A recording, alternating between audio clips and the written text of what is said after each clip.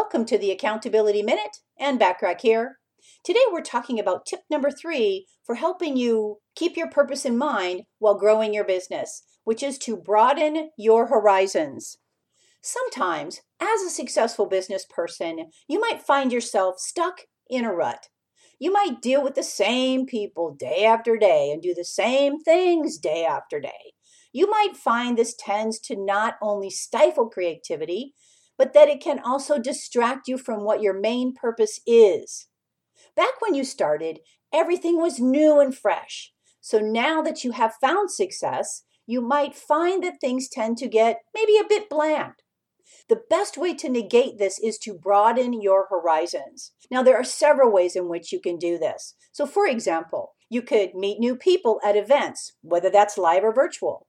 Take on new tasks that you don't normally take on in your business and can't be delegated to someone else. You could just change things up.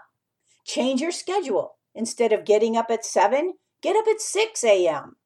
Join a new mastermind group. Maybe it's work with a new mentor or a coach. Changing what we do, how we do it, where we do it, or who we are doing it with can often give us a great platform to rediscover our original purposes and goals.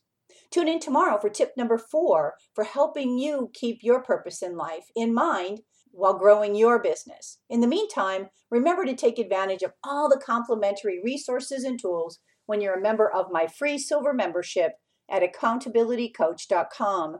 Thanks for listening.